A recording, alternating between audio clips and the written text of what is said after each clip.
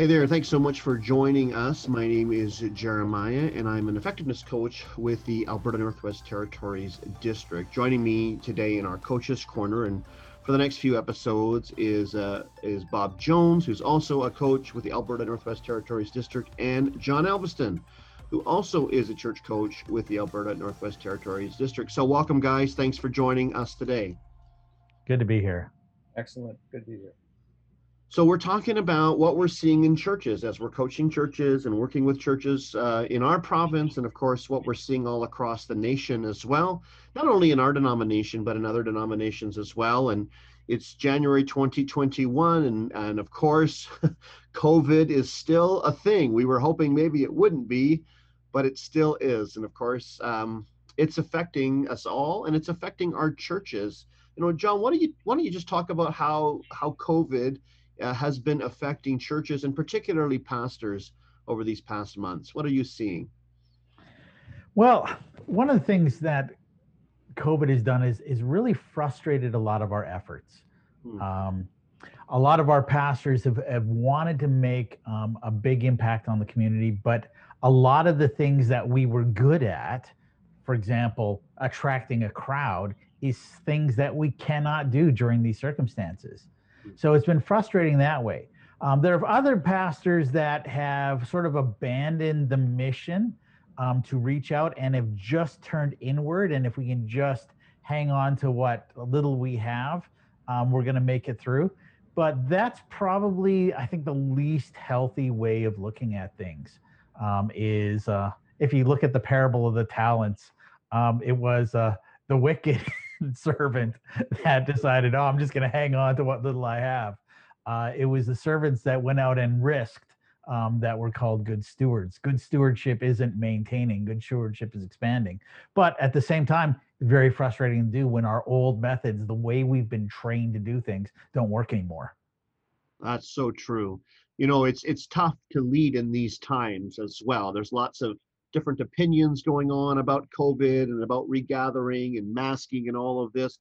Bob, can you talk to us about how it's affecting the soul of pastors in our churches? Well, I think it could be summed up in a bit of a soul sucker. It's at times it feels like a punching bag, and a lot of times we end up in a reaction mode where, especially with COVID and the guidelines and closing down churches and then opening up churches and then kind of restricting churches and then more restrictions, and there's just that constant sense of change. And when you're in an environment where everything seems to just be in a state of flux, that can be a peace robber. Like you're just looking for something that is comforting, actually. And so I think a lot of people are they've been a bit on their heels, but they've also been able to bounce back and find the grit to find a way forward, to make the changes, keep encouraging their congregations, trying to find ways that they can focus on purpose. Now, there's a word for that, and I'm hearing it more and more, and I'm seeing it more and more, and that is resilience. John, why don't you talk to us about what does resilience look like in pastoral leadership? I think a lot of resilience is being able to confront and deal with pain that we're going through. Uh, our natural inclination is to avoid pain, which is why I don't touch stove burners and I run away from bees. It's you know, so that's our natural inclination, but that doesn't really help us in the long term. That the ability to work through that pain, to face through that pain, to get through those struggles rather than running away or hiding or going to escapism or addiction or things like that. That's a pretty significant part of resilience. And one of the ways I've looked at it is there's a bit of a spectrum that we're all on. On one end of the spectrum, we have the 3-year-old who loses their mind when they don't get the blue cup.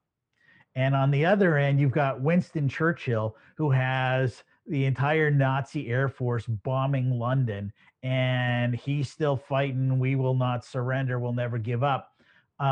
We're somewhere in between Winston Churchill and the toddler.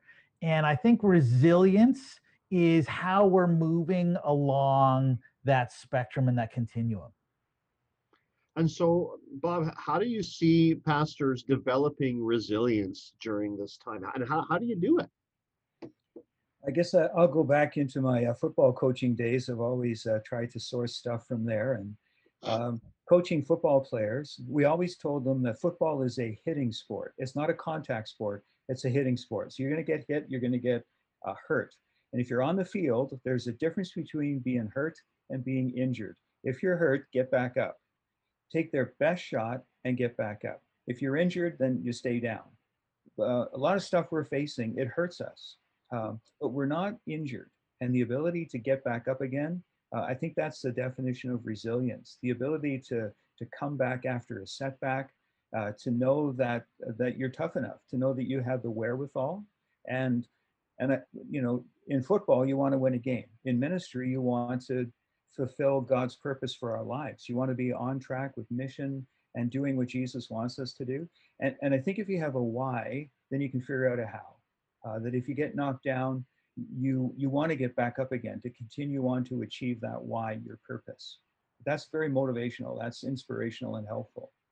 That's so good, Bob. I like how you made that differentiation between being hurt and being injured, because one of the things that I see as restricting our resilience is not treating injuries. So, you know, one of the way people deal with their pain is to pretend the pain doesn't exist. And there is that difference between playing hurt and playing injured, and not seeking the help. I've seen a lot of pastors flame out because they were injured and didn't treat the injury and decided, no, I'm just going to man up and pretend like it's not there. And that's not a healthy way of dealing with things. Yeah, and I was thinking about that too, how, you know, when we say just get back up, but we're not actually solving anything. We're just kind of getting back up and we're going forward and we're weary. What do we say to pastors that are dealing with that weariness in this season? Well, I think the really calm under pressure, the ability to lean into what Jesus said. What's helped me is the idea of the word abide, that even if I'm injured or hurt, to be rooted in Jesus, to abide in Jesus, to rest in him, to recognize, I remind myself of my identity, of my calling, of why I'm here, of what I'm doing, to be in the center of God's will. And I know that might sound like a trite phrase, but it's real. What's helped me through is just to know that what I'm doing is what God's called me to do. The directions, the steps we're taking are something that in agreement with other leadership we felt to do. So when you get knocked down, when it feels hard, when you feel hurt, the ability to remind yourself, hey, I'm doing this on purpose. This is intentional. This is in unity, and I'm going to get back up with others and keep moving forward. Is there a place, John, for us to work together with other people to reach out when we're feeling this way? And how do we do that? Well, I think there's a couple of things. One, we need to reach out for our own benefit. So reach out to friends, to people that we confide in, to reach out to professionals. So our cup is full. But also going through struggles allows us to relate to others. Now, as coaches, all three of us, and we've heard a little bit of our own stories, all of us have accumulated a significant number of scars. You know, I've heard a friend of mine joke that he's got an entire set of Cutco knives he can pull right out of his back. But it's because we've gone through those hard times that we can relate to people who are themselves are going through hard times. Now, I'm not where James is at, where I consider it pure joy when I experience trials of many kinds. I don't know if I'm ever going to get quite that mature, but I do see the value that even in those hard times, the crushing of the grapes can produce some wine, and it allows us to connect with others because we've gone through pain. Now, Bob, you had mentioned earlier that you had seen some of our pastors really responding with grit. Can you share a couple of stories or just some insights in what you've been seeing that way? Well, I think the ability to make adaptive changes is one of those evidences, right? And so congregations that may have been inbound or inward looking, um, since they can't gather together, began to occupy their time by looking outward. And so whether it's at, this past Christmas, when rather than inviting people to church, congregation in Cold Lake created a like the Nativity and had houses in their congregation be lit up. And each of the houses told part of the Christmas story. And so people came to the church, they got a program, FM station to tune into, and then drove by these houses and heard about the Christmas story. People reaching out during the big spend in July and shopping local and trying to make an intentional connection with community. Rather than going to business to ask for their support, to go to the business to buy gift cards and to encourage others to shop local. They've just found little, small, practical, caring ways to make a difference. And when life gets hard, and you're kind of in that midnight hour, John, what are some of the things that pastors should be contemplating and doing when they're feeling like they're redlining and they're on the edge? Well, I think extending grace to themselves is pretty important, Mm, and decent pastoral care to themselves. Like it matters how we treat ourselves. Eh, One of the most common pieces of advice I often give to pastors is pretend that you're your friend. How would you treat you if you were a friend? What kind of words of encouragement would you give to you if you were a friend? What kind of care would you recommend as if you were a friend? Often we're way too hard on ourselves and we say nasty, nasty, mean things to ourselves in the mirror. mm. Um, we need to really flip that script and treat ourselves well. Um, and when we are burned out, to give us that time of rest. I mean, Jesus himself had times of rest. Mm. Jesus himself had times where he withdrew, where he re energized. And we need to do that as well. When we neglect our own self care, we're not doing anybody any kind of favors. Um, that is not heroic. That's just dumb. Mm. Bob, any other thoughts on that?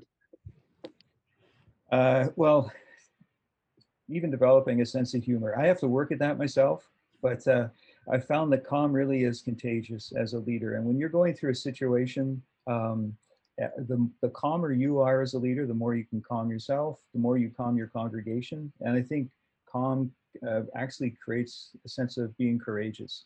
When we went through at North Point, having the road in front of our facility shut down because they wanted to pave it, the city actually forgot that we were on the road, and so they didn't realize.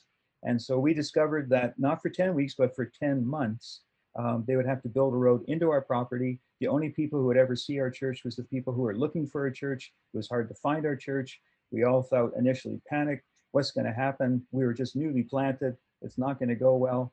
We decided to just take a deep breath and figure out how could we approach this. And so we started with a series of messages on being undetoured and just talking about being under construction and trying to make the best of a bad situation. We actually grew as a congregation during those 10 months.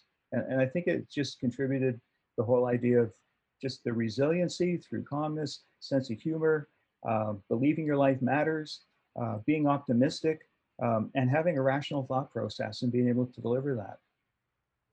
So, John, tell me what gets in the way of being resilient. Like, why aren't we like that? What would be some blockages to doing that and maybe reverting?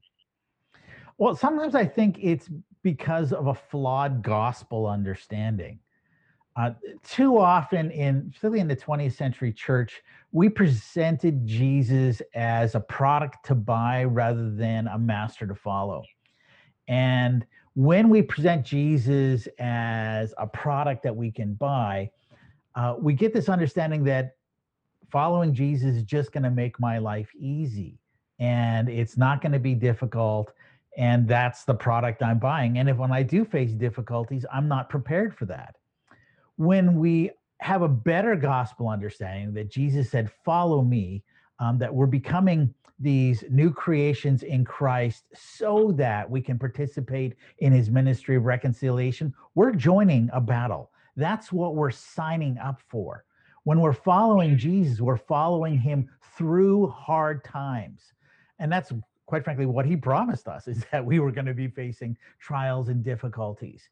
So if we know that's what we've signed up for, then it's not some kind of a shock when things go wrong. Then it's not some kind of a shock when people criticize us or say mean things or unfair to us or whatever. Hey, that is what we signed up for. If I'm playing tennis, yeah, I'm going to be really shocked if somebody comes up and just hits me. But if I'm the offensive lineman, that doesn't freak me out because I know that's part of the game. And I think if we have sort of some of that core theological understanding that, you know what, we were going to have and we are going to have pain in this life. And that is what we signed up for. I love that. That's so huge. How do you avoid then this kind of woe is me, everything is this Eeyore kind of mentality and everything is terrible? How do you avoid that? Well, I know one of the things that I've done, and it's just to put myself on sort of the blue cup Winston Churchill spectrum, is remind myself that there are pastors in Southeast Asia who've been put in prison and had bamboo shoots stuck up their fingernails. Okay, yeah, that's not happened to me. Some people were not nice to me. Some people maybe said some untrue things, but I've never had to face imprisonment and torture. So just getting maybe a little bit of perspective, and that's hard for us to do as people. I mean, it's a challenge to do that, but to try to get a little bit of perspective of what we're facing. And that's so good. And that's why you have people to help you. You have friends to lean on. You do all of that kind of stuff so that you can have that gift of perspective and put yourself in a right mind, in a right place. I know for me, working on the mission field for a while, that was one of the main things we had to equip our global workers with was resilience, because from almost the moment they stepped off the plane, things fell apart. Plans they had didn't go through. They had a house that they wanted to stay in, and they're booking it overseas, and then when they get there, it's totally different, and they got to figure out how to get their kids into school and how to travel, and you know how to ride a motorcycle in Asia. all of these things, and it's one thing after another and after another and after another. And it feels sometimes in Canada that maybe we haven't, for our pastors, we haven't focused on building up that resilience enough. So Bob, talk to us about some resources that are out there, or some ways that pastors can strengthen this aspect of their leadership. Well, again, going back to even just following a personal devotional Bible study on YouVersion. YouVersion has a number of different passages and devotionals that you can read that relate to how to handle adversity, dealing with mental health, finding peace in the midst of chaos. I'm a word guy, and going back to the Bible and just feeding my soul with that. So that's been a big source of my own help. The ability you need to be vulnerable if you want to have resilience, because you need other people. You can't really do this alone. And the ability to open up is to someone else that you trust, a friend, is an avenue that you can follow that would just recognize you're not in this alone. I think what John said about perspective as well, that every setback's not the end of the world. The ability to not necessarily dismiss the setback, but to recognize that you can optimize your comeback. That's the big thing, that you're going to come back from this. Joe, what about you? What are some resources that are out there or available to people to build this in their lives? One of the best resources, particularly if you're in Western Canada, is Carith Creek. You get to go to this 5-star resort, essentially, for the less than a price you'd spend at a Motel 8, and get refreshed, get some help, get some counseling. The pastors that we've sent there have come back with such glowing reports of health and restoration and renewed clarity and renewed vision. That's something that I would strongly recommend pastors who are going through a tough time is invest and have their churches invest in a week at Carith Creek. That's a great idea. And we'll put the link to that in the show notes, as well as I know, Bob, you've been developing some blogs and you'll be doing a webinar. And I think you said you'll be hosting the Sanctuary course sometime late in January. Can you talk to us a little bit about what that is about? Sanctuary is a Canadian-based mental health course that really gives people a language on how to connect with those that are either facing mental health challenges or even mental illness. But part of that is about building in resiliency through community, just the ability to connect with someone else and be able to share your story. So yes, we'll be sharing that in the third week of January. And as well, the first week of January, we're going to be putting up videos of interviews with Olympians, pastors, doctors that will talk about how they source resilience. That is so awesome. And I'm thankful. You can always visit the abnwt.com website for more of that information, as well as another website that's been developed called pastoralcare.ca. And in there, you'll find all sorts of webinars that address these kinds of things. And pastors, we want you to make yourself available to these things. We want you to see yourselves and build resilience in your lives, in your ministries, and in your families. And if you're a part of a denominational network, or you're a coach like we are, please avail yourself of these resources or steal these ideas. Because why? We want to see you strong. We want to see you confident, and we want to see you being able to lead your churches in a way that is towards the Great Commission, making disciples who make disciples. And so thanks so much, Bob and John, for joining us today. My pleasure. You're welcome. And we will see you again. Until next time.